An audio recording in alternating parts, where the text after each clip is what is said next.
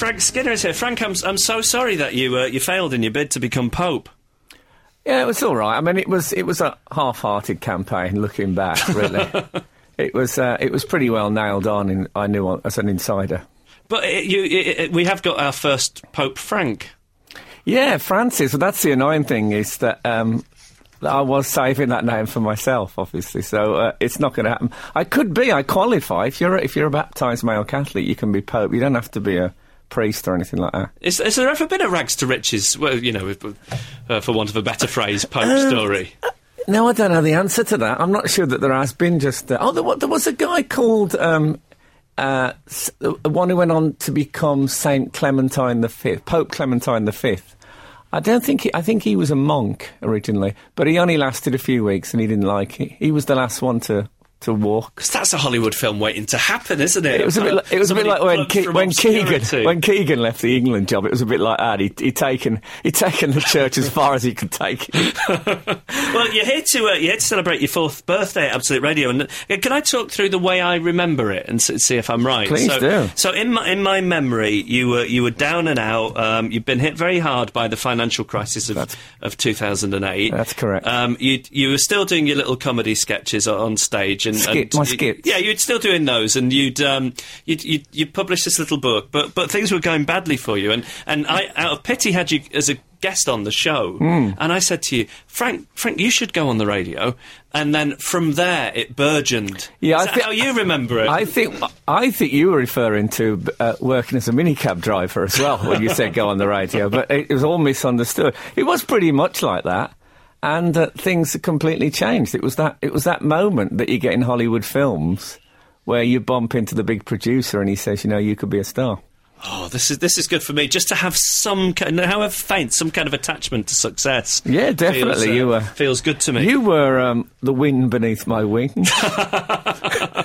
You didn't mention that in your acceptance at the Sony Awards. No, but next time.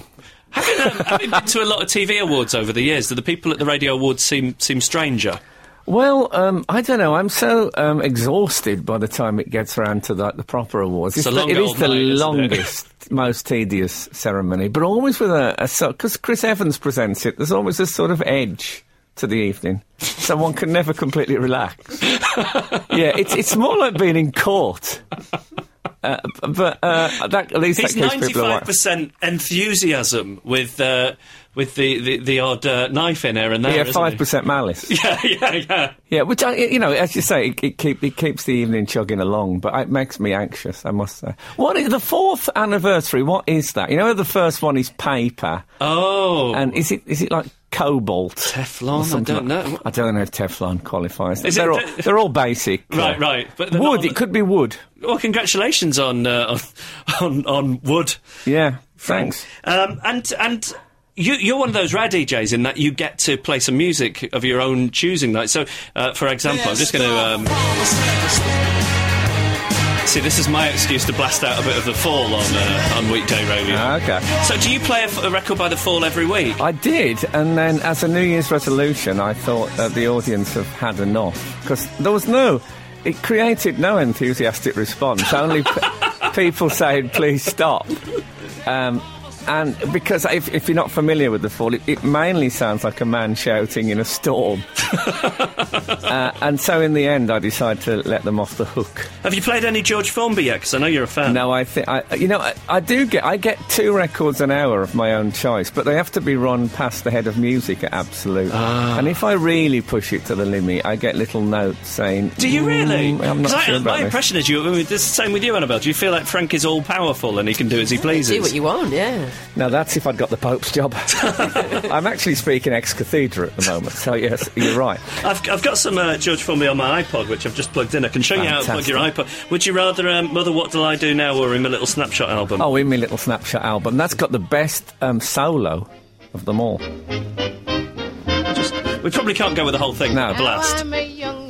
Because this is the refrain, really, you want to cut to the chase. Yeah. Sounds fantastic, years and years It's very difficult to find George Formby on the radio these days, even in an internet age. You can see where the Arctic Monkeys got their act from. And Oasis. It's all there. Hey, is it true that when you do your radio show here at Absolute, they bring you pastries and croissants and so on? No. Oh, these rumours go around. Yeah, I can imagine what it's like. You want to see what it's like during... I know we're seeing it's like Claudius or Caligula.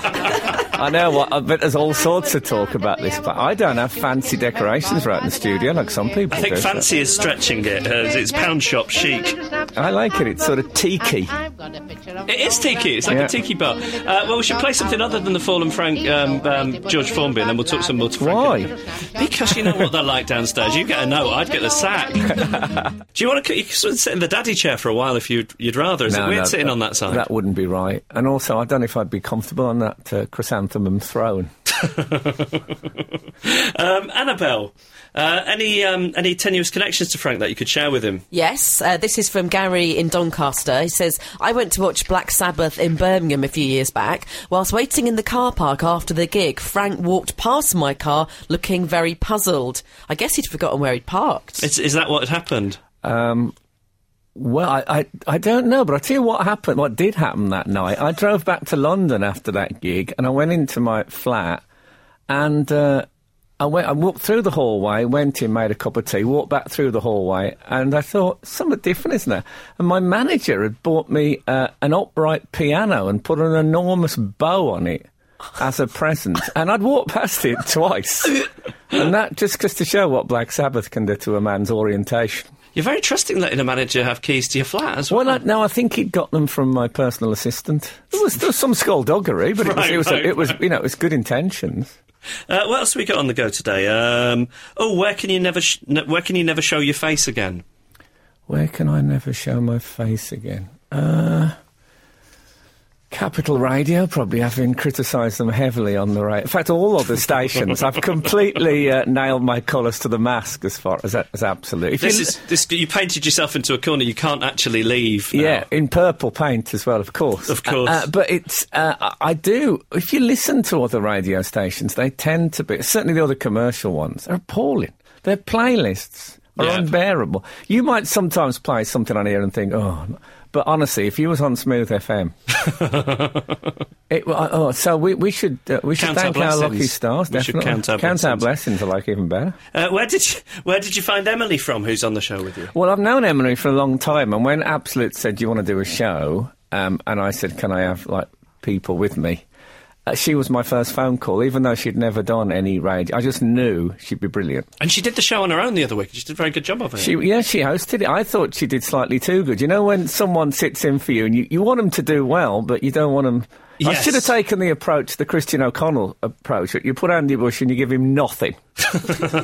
You give him no chance.